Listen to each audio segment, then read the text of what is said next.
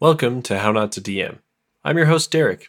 Thank you for joining me on my quest to interview the very best dungeon masters on this plane of existence.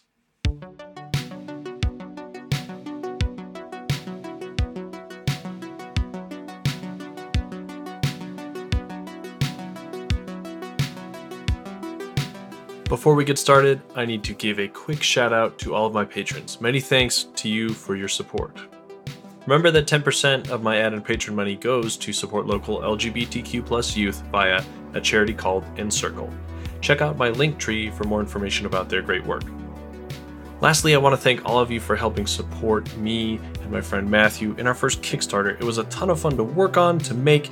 It was a ton of fun to work with all of the really cool and creative people that we collaborated with to make it happen. And it was a ton of fun to play test it. And then it was a blast to put it out there into the world and see the support we got from you, my listeners, and from people all over the community and from all over the globe. We're working on fulfilling it as we speak, probably. If you're listening a little earlier, it may be wrapping up very shortly. But if you were a supporter, look to get your hands on that very soon. And again, a thank you to you for believing in me and for being interested in some other cool stuff that I make that isn't necessarily part of this show. And thanks to listening to me harp on it over these last few weeks as well. Because of the success of this Kickstarter, I'm sure that Matthew and I will be looking to make some more in the future. We haven't quite settled on what we're going to work on yet specifically. We're going to be using some of the money we made from this one to help budget for our art and other costs that are coming in. So we'll be kind of settling on what that's going to be during the holiday season and perhaps decide and start working on it earlier in the new year. I feel like the earlier we decide on what it is and can announce it and start building hype for it, the better. Again, thanks for bearing with me and listening to me chat about it, and thanks for supporting it. It really means a ton to me. Now, on to this episode's guest intro. Neil Powell, aka Jotmaniac Online, is one of the hosts of the long-running and well-regarded D&D chat show Dungeon Masters Block. He's chatted with countless talented DMs in his time and also flexes his creative muscles with his own publications, both game supplements and other D&D content. Enjoy.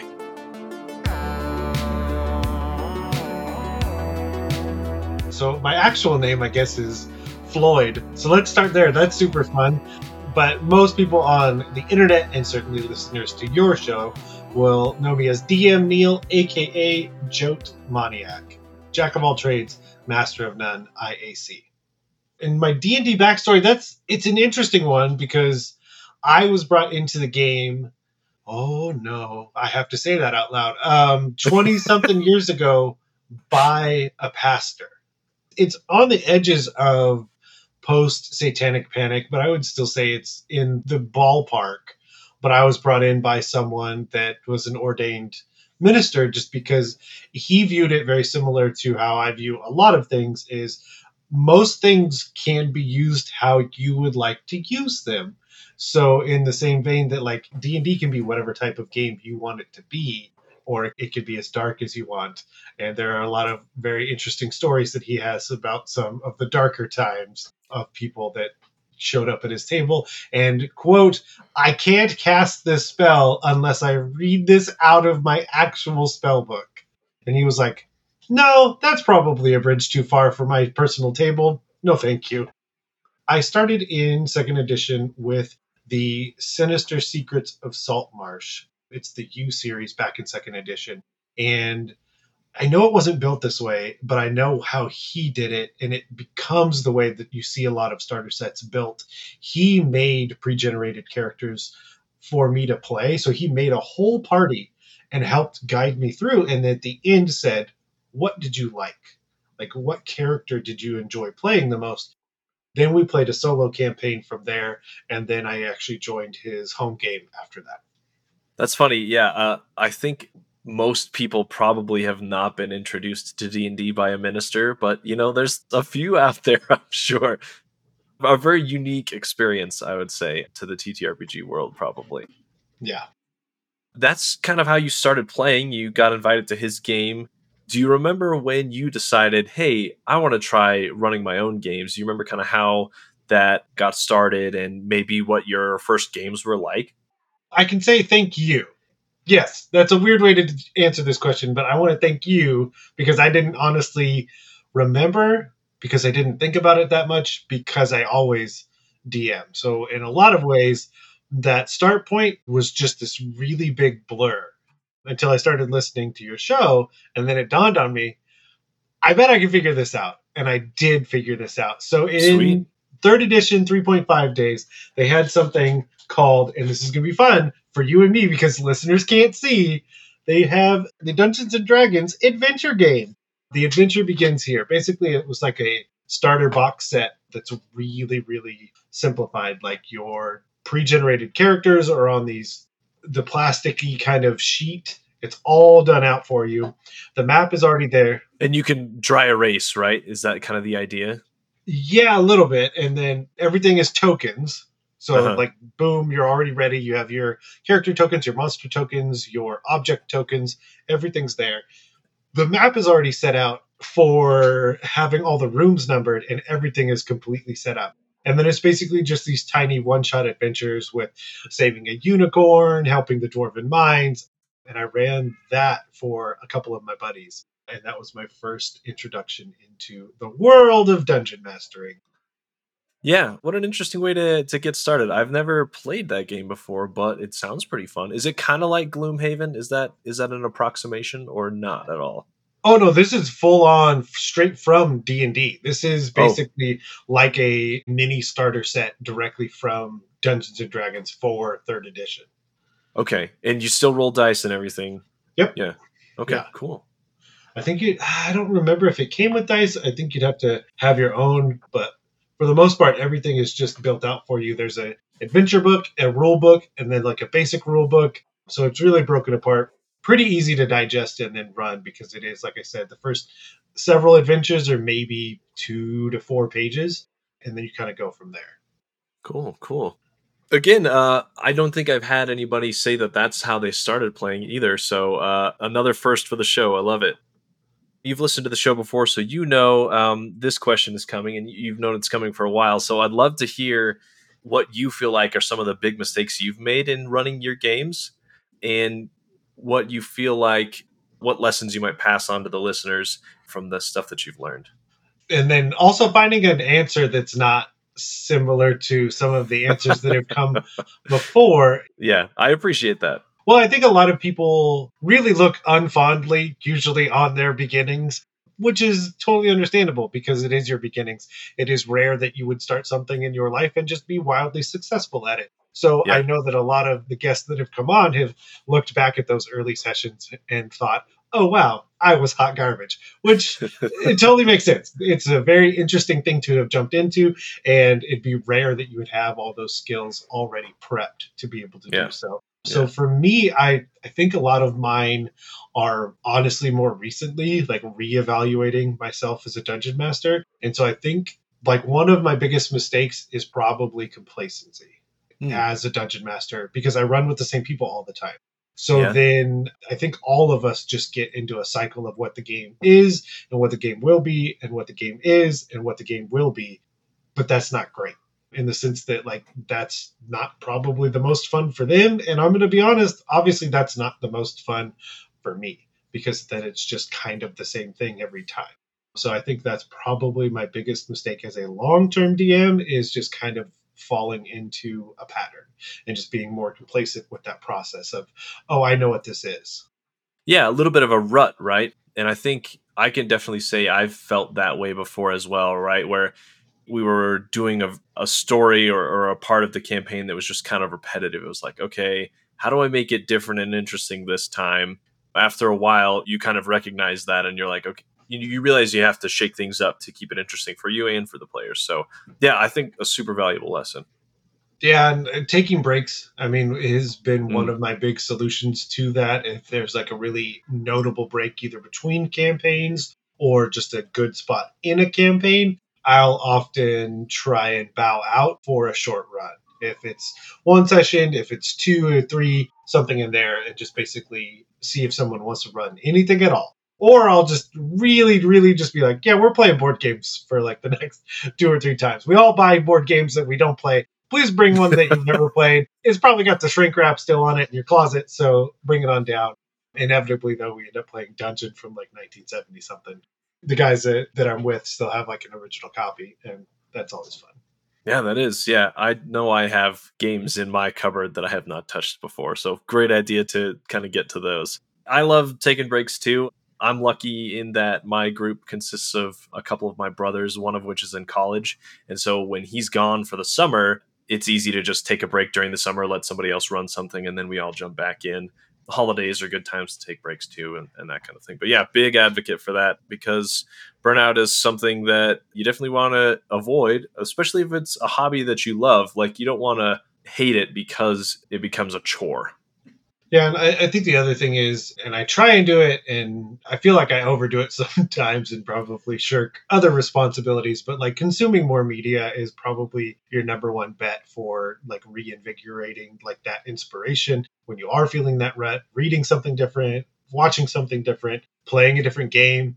It's always hard though, because and this isn't a mistake that I've made that I know of, we can ask my players, but it's certainly a mistake that I've interacted with, is being over-inspired sometimes by that media that's really captured you. I think of something akin to like, oh, I played God of War. And then it just feeling like we're playing God of War at the table because I've been over-inspired. So both a plus and a minus of that advice, like I said, is going out there and finding those new pieces of media and taking parts, but certainly not taking the whole, because sometimes if it's really fresh, everyone will just know you're stealing from God of War and then may or may not call you on it. That's true, yeah. Try to mix stuff as much as possible. On the flip side of that question, what are some things that you feel like have gone really well? Maybe favorite memories of games that you've played, really fun moments, really cinematic moments, really emotional moments that have happened at your table. Yeah, on the flip side of that, one of the things that like I know that I hadn't done for a really long time is engage more with some of the more tactile elements of the game, because I happen to have a table that is a big fan of being on grids, because they always have been. I assume they always will be. It's not that we don't do things theater of the mind. It's just that when heavy combat happens, which again, that's something they enjoy, then I'm going to put minis on the table. That's just a known quantity. But I think part of it was realizing like I don't invest as much time and effort into that as I can. So I did, and then they were just over the moon about the whole situation. So we're doing Secrets of Salt. Wait, no, Ghosts of. This messes me up every time. The original one is The Sinister Secrets of Saltmarsh. What we are currently playing in is referred to as Ghosts of Saltmarsh. Yeah. Not confusing at all. So we're playing through that, and at one point, they're trying to save a ship, and a kraken attacks it. And I was like, I think I have one of those as part of like another board game. I'm pretty sure. And I've never painted it. Why don't I just paint this thing? Like, that's a pretty big moment in this piece of the campaign. And so the way it is for that game is there's the main Kraken model and then a bunch of other tentacle models that you can put as well. Yeah. And that actually worked because the tentacles are attacking them initially and then they fight the Kraken. So yeah, I painted the whole thing up. I found this like really interesting, almost like pearlescent contrast paint to use on it. So it kind of looks more like scales. And everyone had a fantastic time. And then I forgot I'm better at painting than I remember. It's just I look online and I'm just like, this is amazing. I'll never be able to look like this. And it's like, yeah, but no one actually cares that you're not trying to like win actual awards. They just want to see cool stuff at the table. So yeah, I even did like water effects. And so all of that to say, I just went in on a piece of stuff that I hadn't before, and they really enjoyed it. So noting how much they enjoyed it, I found a balsa wood, like laser cut ship, and I bought that and built that so that the next time we had a ship battle, there's actually like a 3-layered ship. And I think I bought like $2 worth of wood stain, and it literally elevated the whole thing like 150% because instead of being that super light wood, now it was that dark wood that you always think of when you see a ship. Yeah, so just all of that culminating in all these more exciting pieces that honestly took me my normal amount of prep time for a session, like an hour for each of these, if that. I honestly don't think the ship took me that long because it was already pre-cut and I just jammed it together and I slapped some stain on it and then I brought it to the table. like that, maybe 30 minutes. Yeah, not too much investment, but a big memory that everyone still talks about, I'm sure. And I think that's probably, I think you hit on it the best. It's like, had I not tried, I wouldn't have known that it was just not that much of an investment. It was, like you said, 30 minutes.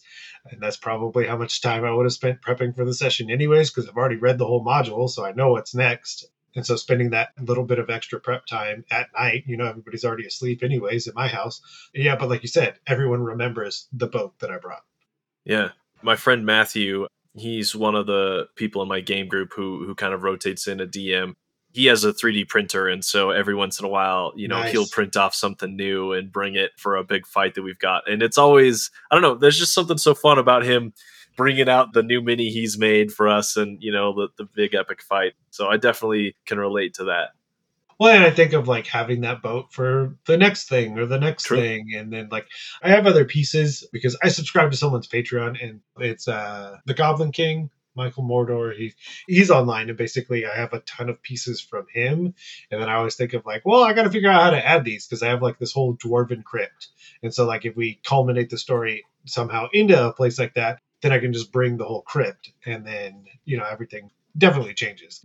So, oh man, I don't want to make more stuff. I do though. I do and I don't. Like, this is the debate I always have with myself. I'm just like, I want to make it, but then I know my own problem is just like, yeah, but if you're going to take it and make it, you better make it really well. I was like, oh, I don't know. We'll see. So it's the same thing with content and with anything else, right? You're like, oh, I want to do it right.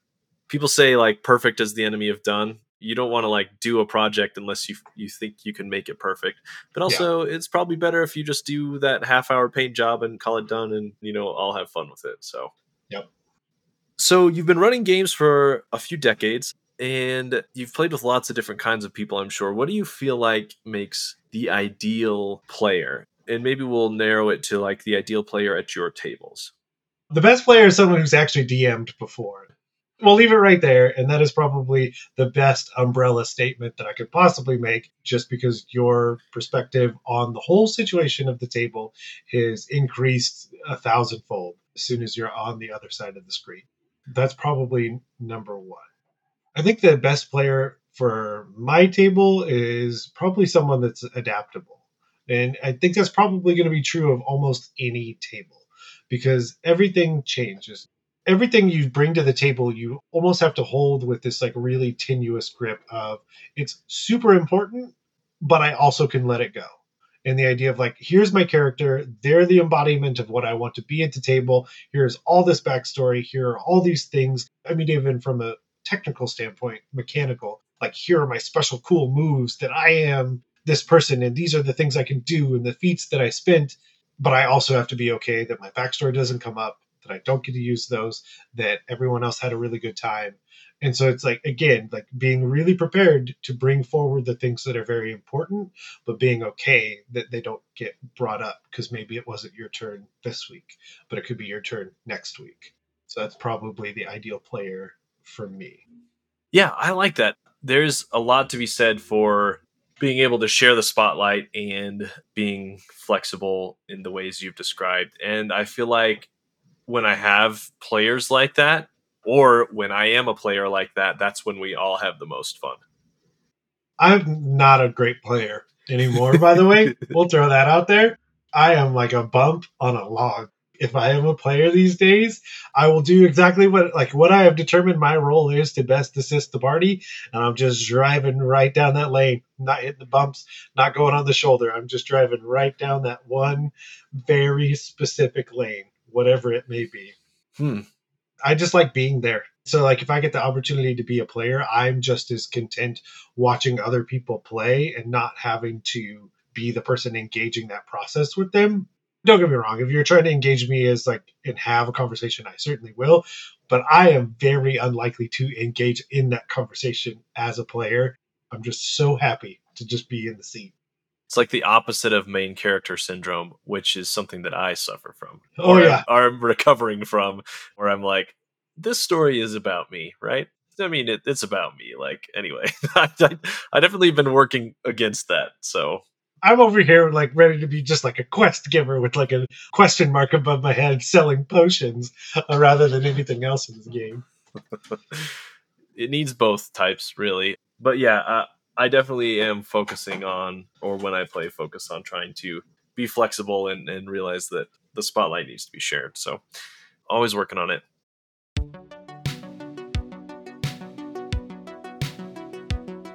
And now, a word from How Not to DM's sponsors. First, let's hear from my friends Ian and James at Undercommon Taste.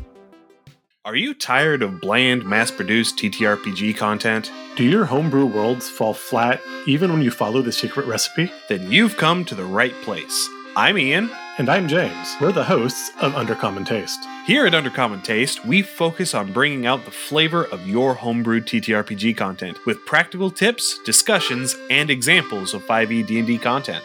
We invite special guests to discuss their methods, allowing you to incorporate new ideas into your own material. We also have a full series where we cover the many different planes of existence in D&D cosmology, giving you the inspiration to combine old flavors with new techniques to create a world wholly your own. So join us on Undercommon Taste, where we stir the pot and lick the spoon. Available wherever you find your podcasts. Up next, Billowing Hilltop. We're going to give it another go. It's a bit more zing. A bit of zing. Zing. Yeah. Ready? Hello. With a hello. No. Hello. Wait till I get through the whole thing. Ready? Hello with a billowing hilltop. Hello. Oh dear. Waiting to get through the whole thing. No. I mean, I thought that was the whole thing. The whole thing is hello with a billowing hilltop. Okay, that's the whole thing. Yeah? Okay. That was right. That pretty much sums up the show. But if you want to find out any more, you can visit us at www.billowinghilltop. Is it com? Does anybody know? .org. Is it? It's .com. What do we do? What do we play? There's monsters. Does anybody remember? Walking around. I don't know. And, yeah. We will be delighted if you to join us around our table as we play Dungeons. Is it 5th edition? Hello? Yeah, we think so. Yes. Yes. We play What was that Dungeons and noise Dragons. in the background? Sorry, that was me. What was that noise in the background? There will be noises in the background as we play Dungeons and Dragons 5th edition through the classic Paizo adventure path, The Age of Worms. You can expect this. No! Quite a bit of this. I'm completely lost. This. This. Got a bugbear in my underpants. And one of these. Oh dear. We're on Apple Podcasts and we're on Spotify and we're on TuneIn, and you can find us on Twitter and you can find us on Facebook. And we hope you join us. Thanks very much.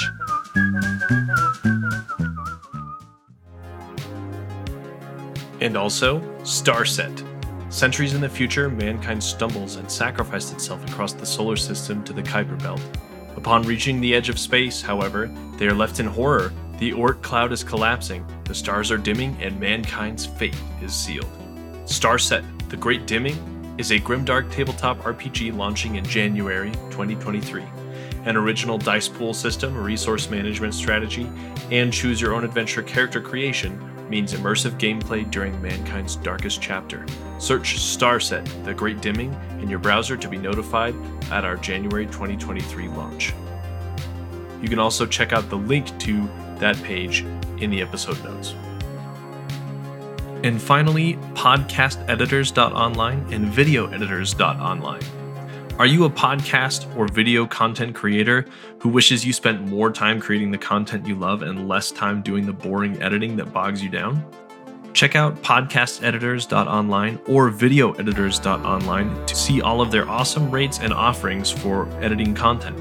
Buy a few hours of editing a la carte or buy their bulk plans if you have more content that you need created.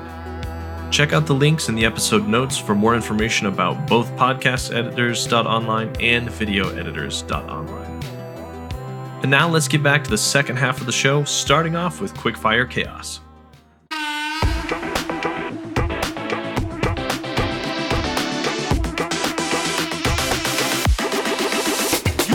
Welcome to Quickfire Chaos!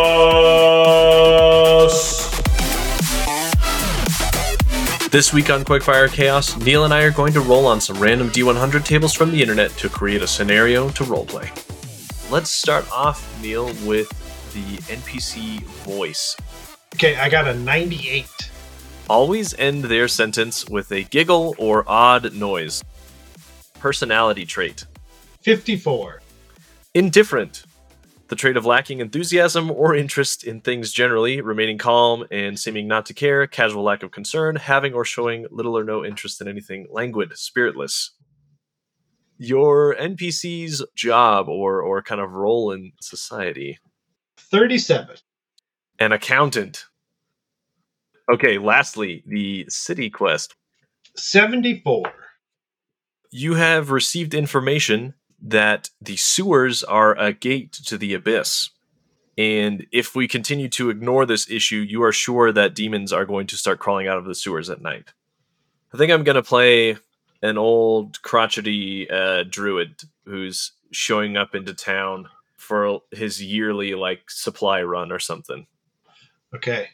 Like it. So yeah, beard with leaves and twigs and stuff in it, staff that's got flowers growing out of it. Standard druid stuff. You're coming through the streets and you have this character who's very indifferent. I think that's one of probably the most difficult aspects right now, because he has something so very important to discuss with people, but doesn't really mind what's going on.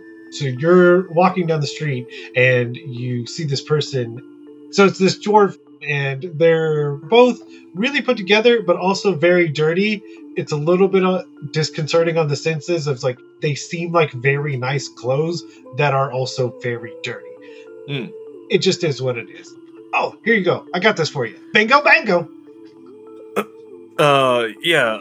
Thanks. I'll take it and take a look at it. Yeah, and you notice that it's basically a lot of math, which you can gloss over really quickly. I kind of hold it up to the sun to see if it makes any sense to me. It doesn't. It makes absolutely no sense. But you do notice basically the final line saying that there are demons in the sewers. Please help. So after careful study of this sheet of paper you have given me, it appears that you're having trouble. You think there's some demons in the sewer? Is that right? Well, I don't have any trouble, but I know that we'll all start to have trouble if no one addresses this. I hope someone does, but it's okay, really, either way. Bingo bango! Okay, so how did you come about this information? You are just overwhelmed with the answer to the question that you have proposed. He takes it back and starts going through the numbers. I mean, there's small bits and pieces, and then you realize that the biggest one is a first-hand account that they had of seeing a demon in the sewers. So you're not really 100% sure why the math is involved in any way. Yeah. So it seems like you're trying to calculate some probabilities. There's some ideas in here about the city and how it might depreciate if these demons continue to come. I think I'm starting to follow your logic here. So you know someone who saw a demon crawl out of the sewers, and now anyone who listened, you're hoping that somebody will figure out why and put a stop to it. Yeah, the bottom line is absolutely abysmal. I mean, it'll put us in the red. Get it? Demons? Okay. Bango bango. Great joke. Great joke. It's not a big deal for me. I'll just move. So then I'm not that worried about it, but I feel like this is the thing that people worry about, though. I'm sure that people worry about this sort of thing, but not me. I'll like I said, I'll just move. Bingo bango. Yeah, I think you're onto something there. What say you that you and I head down there this evening and see what we can figure out? What sort of skills you got other than your mathematical skills here? He pulls out from the side a giant axe. He's like, "Oh, I can cut things in half too. Prices or demons? Bingo bango." Well, sounds like you and I have a job cut out for us then. Let's find a watering hole to lay low at for the remainder of the evening, and then we'll go see if we can put a stop to these demons. I have a feeling that you don't want to move, even though you're okay with it. So we'll see what we can do to keep this city on its feet. Cut out for it because I have an axe. I see what you did. Bingo bango. Oh man, what an accountant! What a guy! What a dwarf! Somebody's got to run the numbers, and it's this guy. I don't know why, but it's this guy. It's him. He's got it all figured out. No. Oh, man. Yeah, that was weird, but I think you did well with it. Kind of a strange juxtaposition of things. Yep. Cool. Transitioning now to your projects and stuff that you've done in the community. So you've been running Dungeon Master's Block for 8 years now. I went and did the math as of June. So how did the show start way back in the day? You know, what's kind of the backstory of the show itself? And how has it been going so far? I mean, obviously the longevity speaks for itself, but yeah, I'd love to hear. 2 men and an iPhone. It could be the title of a sitcom, but it is also the start of the podcast. So originally, Chris and Mitch got together and just literally that. There were certainly shows that are out there. If you think of like the really, really long running ones, like the Tome Show, the RPG Academy, and things like that. But all things considered, it was a pretty small group of people that were doing this sort of thing. So they just decided to jump on and, in a lot of ways, start this train that is a huge train with so much good content out there. It's staggering. And in some ways, I'm both so excited because of the information that people can have and the podcasts that they experience. Then I'm just bummed out because I can only listen to so many things. Even at 2 times speed, I can only get through so many things. It all started back then. For my introduction, I started really early as a listener and then really engaged as a listener. And I reached out with what is oftentimes a difficult question to make it seem genuine, but I genuinely asked, what can I do to help you? Because I am so invested in basically the product that you are producing, which meant editing. Obviously, I was doing editing initially. But that's where another guy and I, Phil, came up with DMnastics as a segment. Uh-huh. And then it became its own episodes. And then it moved out to its own feed. And then, this, that, and the other, I became a permanent host on the main show and have been just rolling along ever since. Awesome. So with that in mind, do you have any goals set in the next year or so for the show or for other content that you're creating? And what do you feel like is the future of Dungeon Master's Block? Yeah, it's an interesting one because I think once you start to hit that tail end, in some ways it's harder to keep traction because there are so many great shows out there. So like, how do you keep your listeners engaged enough or still finding new listeners? So I think that's really like the biggest goal is above anything else, honestly, like the listeners that are still with us, like making sure that the content is speaking to them because they're the ones that, dance with the one that brought you. Like that kind of idea is that these are the people that got us where we are, then those are the people that I would hope to tailor the show to as much as possible. And as long as we're making good content that they enjoy, it's going to be content that theoretically everyone enjoys. With the ever looming 5.5, 6, 5 plus, because it's a subscription model, because that's what everyone does. Who knows? Ever looming on the horizon, I think one of the other goals is to always keep in mind we want our content to be evergreen. We do it in a very interesting way because like a lot of people will have someone come on potentially promoting their product. And we get a lot of people that do want to talk about something. And it's always interesting to have the conversation of like, that's cool, but we're not going to do that the whole episode. It's never been a hard conversation. It feels like the hard start of a conversation, but we've always been of the mind to tell whoever the guest is on that while you will have an opportunity to promote something in your interview section, that is not the main content of our show, and it never should be. And it, so that continued goal of never just being a place where things get promoted. Certainly we promote things, but like we want good content to be the main focus of the show no matter what. Yeah, I get that. And it makes a lot of sense. Like you said, evergreen is kind of what you're shooting for. And that is a good way to do it, right? They should have a platform to kind of pitch whatever they're working on. I try to do something similar too, right? But like it's more about the interesting stuff they have to say or, whatever topic it is that you're covering that people will come back for. Yeah. You were talking to me before we started recording about helping someone move. I don't know if that counts, but what do you feel like is the coolest connection or thing you've been invited to do because of the show? I'll answer both because I feel like those are different answers. So probably one of the coolest connection is related to what you're alluding to in that I drove 6 hours one way to help someone move for several days straight and turn around and come back. But that is a perfect illustration of the relationship that I now have with Rich Howard, who, when I very first started, was just someone that I looked to in the TTRPG space, and now who I count as one of my absolute best friends. That's probably the best connection I've gained from the podcast. And I say that because like I have that really deep connection with Mitch and Chris, but like that's part of the podcast. So like that just makes absolute sense that it would, you know, like you're doing all this work together. Of course, that's just intrinsic of what's happening. But the fact that like, you know, Rich Howard, like I've gone down there with a family and his kids are the same age as my kids and they've come to my house passing through, and just, yeah, that connection is probably by far and in a way the best connection I've made from the podcast. Now, the coolest thing from the podcast, D&D has a PR company that they work through, so I like working back through them because that's what a PR company exists. That's what my business degrees tell me to do, and it's always worked out pretty well. And so they had asked the question, do you live in LA or near LA?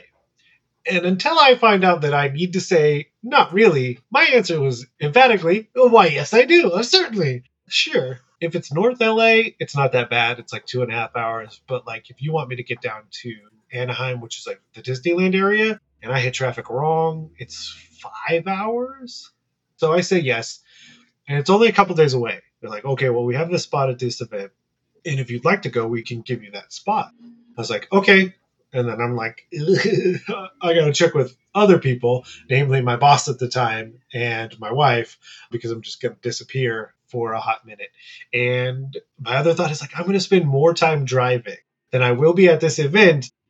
Roll the dice. Let's see how they come up. And it was, as you can well imagine, completely worth it. I go, it's at this giant barcade that has like all these skee ball and like a full distillery in the middle. And they check me at the door. They're like, okay, but we're going to go outside and we'll go up these stairs. And there's a private bar in the back of this place that's only for this event, a private open bar. And they are serving a custom cocktail called the Wubba Lubba Dub Dub because it is in promotion for the Rick and Morty starter set. Like 2 months before it comes out. So they're giving us copies there. And then they actually have 2 tables set up being ran by Dan Telfer, who does Nerd Poker, and Kate Welch, who at the time helped write the whole thing. Uh-huh. And so you just played with them as your dungeon masters. And literally, like, my drink goes low. They bring me another drink. They have catered food. And it's like all these really big names, too, of just like IGN and like BuzzFeed and me. So it's probably, like I said, like one of the coolest things that I've been invited to through the podcast is definitely. Nice. Did they do pretty good Rick and Morty and whatever else voices? Yes. And Kate, yeah. Oh, yeah, it was so good.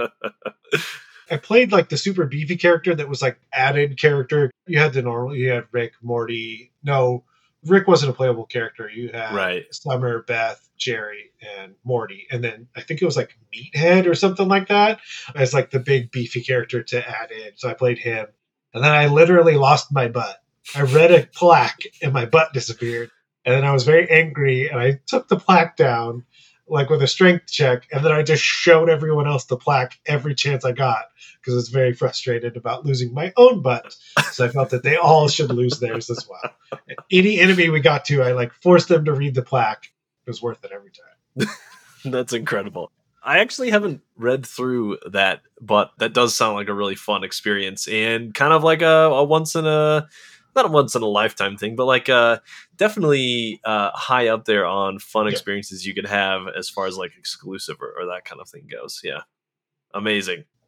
You have been podcasting for quite a long time now, and you're kind of like the fun older brother. I don't want to date either one of us too much by calling you like the fun uncle or whatever. You're like the fun older brother of the TRPG and D&D podcasting world. So how do you avoid creative burnout with all of the different projects you've done and with podcasting in general, the scheduling and the making sure guests show up and the editing and all that stuff?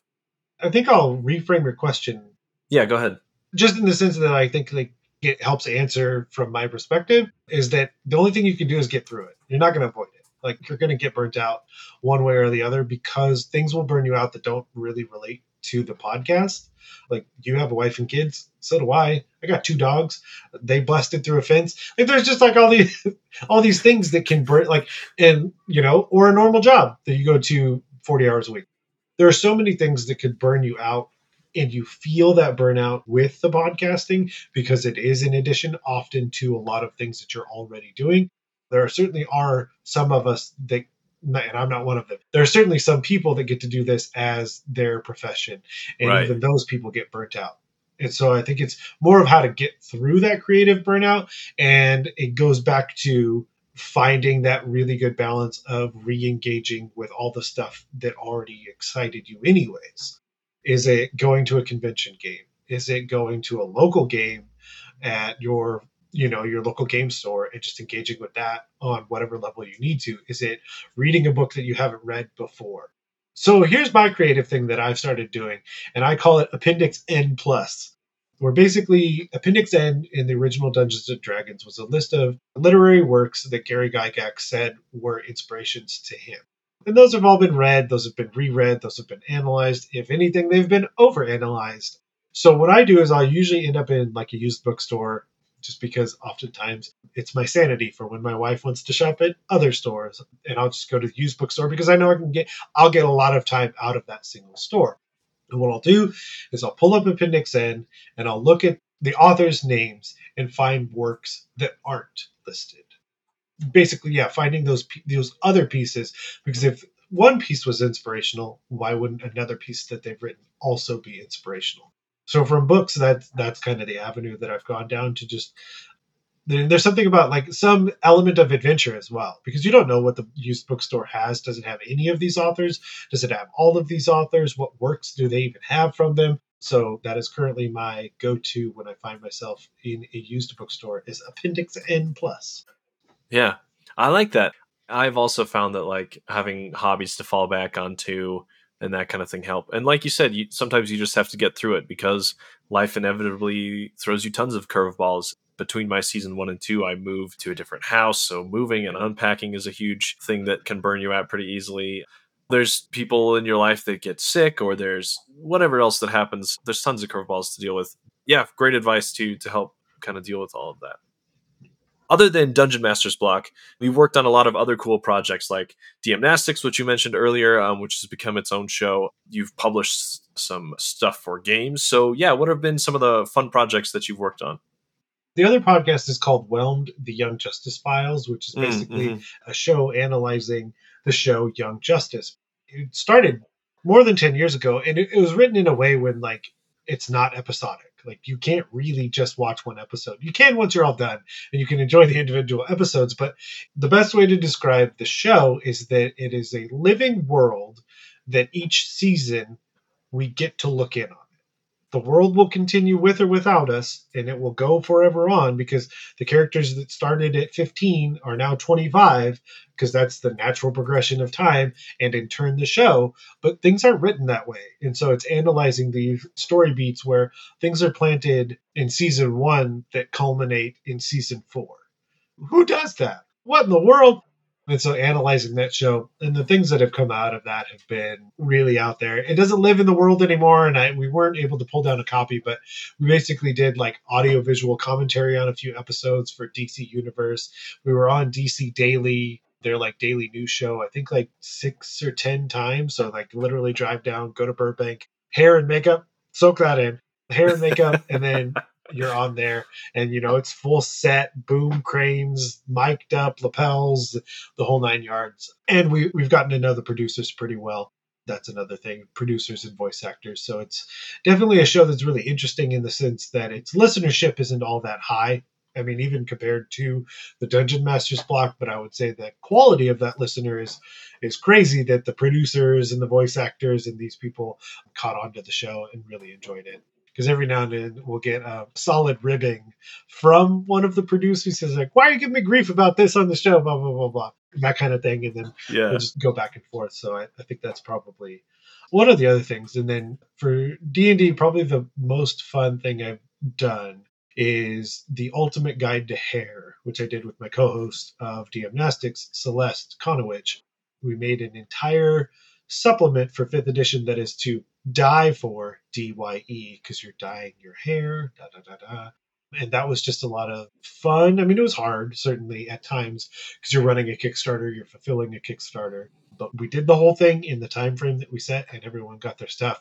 So I feel like we did a really successful Kickstarter. Yeah, totally. There's tons of people out there who are always contemplating doing a Kickstarter, and so to have done one successfully is really an accomplishment. Yeah. Coming down to the end of the show here, so I'd love to hear a couple of pieces of advice you have for dungeon masters, and then also for people who are thinking about creating content or who are running their own shows or anything like that already. Do you have some advice for those two groups of people?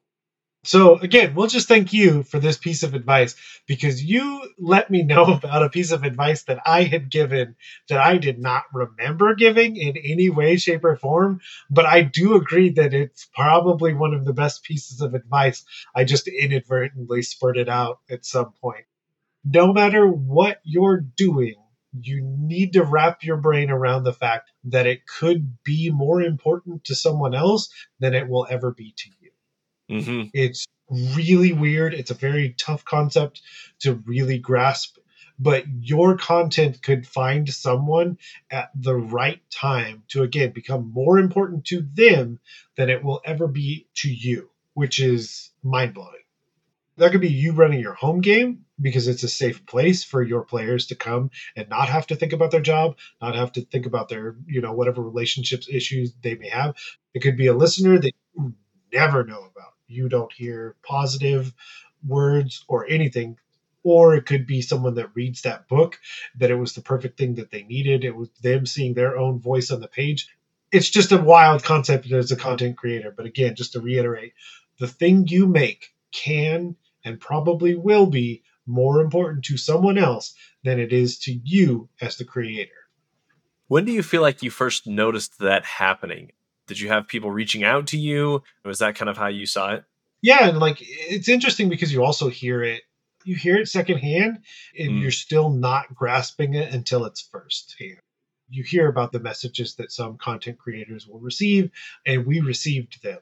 And that's when it's weird because it's I heard, it's not that I didn't believe the person when they were saying it. It's just it didn't hit until you were reading an email about the stuff that you had created and the things it was actively doing for someone else on the other side. And it's just, like I said, it's tough. Even now, telling you, it's still a really hard concept, even for me to grasp, knowing firsthand that it has happened.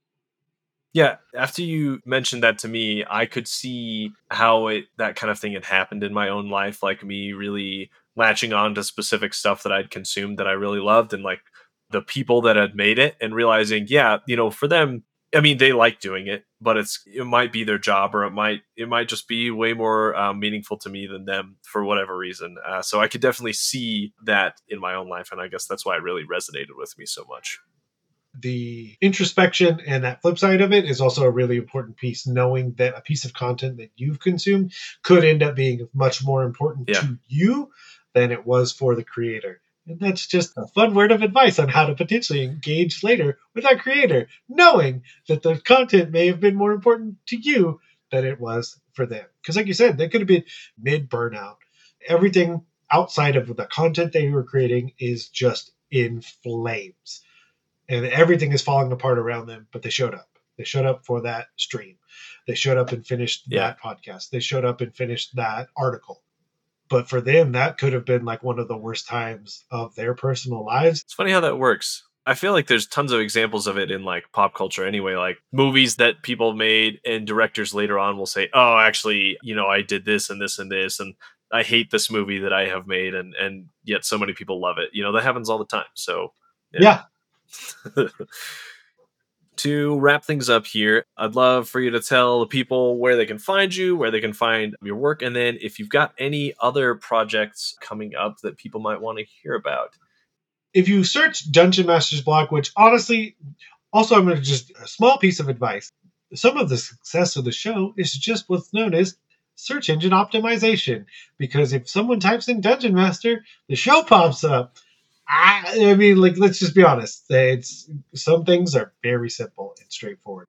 Good content keeps them there, but the fact that you search Dungeon Master and it potentially pops up is pretty solid. So if you search Dungeon Master's blog on all the things, be it social media or your podcatcher of choice, we should pop up. And in all honesty, if we don't, find me. Let me know. I am on Twitter at JoteMoniac. Like I said, Jack of all trades, master of none, IAC. And actually, we're going to be folding DMnastics back into the main feed for my personal sanity, because it's too hard to have two feeds. And I think it'll just work out overall to be back in people's ears once a week through one feed. The content that Celeste and I create is absolutely the most fun. It's just two people having a good time talking to each other. Yeah, I love it. Is the plan to do regular scheduled DM's Block episodes and then regular DMnastics episodes without the superset stuff in between kind of thing? Yeah, so then the alternating would be Dungeon Masters Block, DMnastics, Dungeon Masters Block, DMnastics. And that'll put both shows at a bi-weekly release, which makes it pretty easy. And then at that point, Celeste and I will be able to focus. Probably we'll do one exercise basically a month and one article a month. I've enjoyed doing the articles because I think it is a fun exercise to try and be better about engaging with the information, oftentimes the super clickbaity information that get thrown our way for Dungeons & Dragons, because it is the new hotness. So oftentimes you'll have someone, and I do understand it from a very business perspective. It does not mean I enjoy it, but I do understand the idea that if I say these are the 10 best things about every class, that means I just created 10 articles, 15 articles, because I'm going to do one about every class, which obviously means I need to say the 10 worst things about every class, which means I just created 20 to 30 articles. Now I'm half a year worth of content, every deity, I get it. I do. I really understand it. It doesn't mean I like it. But yeah, so we'll be folding all that back in, and then of course, and I've been trying to build a pretty substantial backlog so that I can stay with it. But there will be new articles on my personal website, The Struggle is Neil, where I have a series called From LP to RP, which is taking an album cover and making it into 5th edition content. And if I run out of album covers, the other one that I've come up with is From Label to Table, where we take wine and beer labels and making them into 5th edition content. That's a great idea.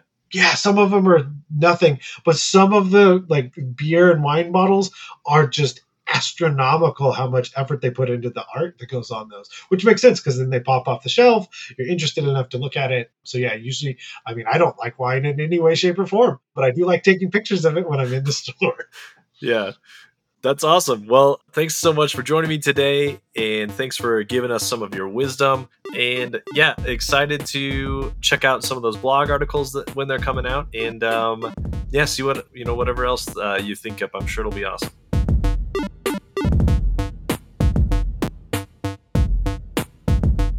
Thank you for listening to How Not to DM.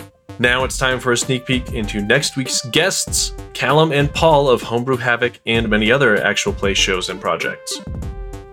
It's interesting that you call back on being an oldest child and therefore like being in charge. I'm the youngest child of 4, and I think the reason I like being in charge is because I've never been able to do it in my family. Being the youngest and always being spoken down to because there's a bit of an age gap between me and the next one up. Paul, this explains so much. At DM's table, I'm like, yes, my pretty, you will do as I say.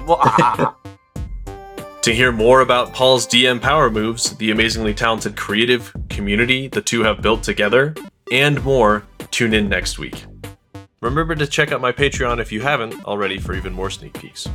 Here's a friendly reminder to rate and review the show and to share it with friends and family who play TTRPGs as well. New reviews will be read on the end of each episode as a thank you. Thanks to the team at T4C Studios for helping edit and produce this episode. And one last plug here for Too Hot One Shot. If you haven't already, please go check it out on Kickstarter. It would mean a ton to me if you would just look at it and share it with your friends and family, even if you don't have the budget right now to put any money towards it. But if you're planning a holiday one-shot this year, I strongly suggest that you consider this. It's a ton of fun. It creates really funny content to share with your friends, with your family, with the internet. And it was just a ton of fun making it and playtesting it. And I know you'll have a lot of fun if you try it out too. That's the plug. The last few thank yous here. My intro and outro music is by Daniel Zombo. The Quickfire Chaos music is by Exacat, and the Quickfire Chaos mood music is by my friend Arcane Anthems. Check out the episode notes for more of their great work. And as always, until next time, roll some nat 20s for me.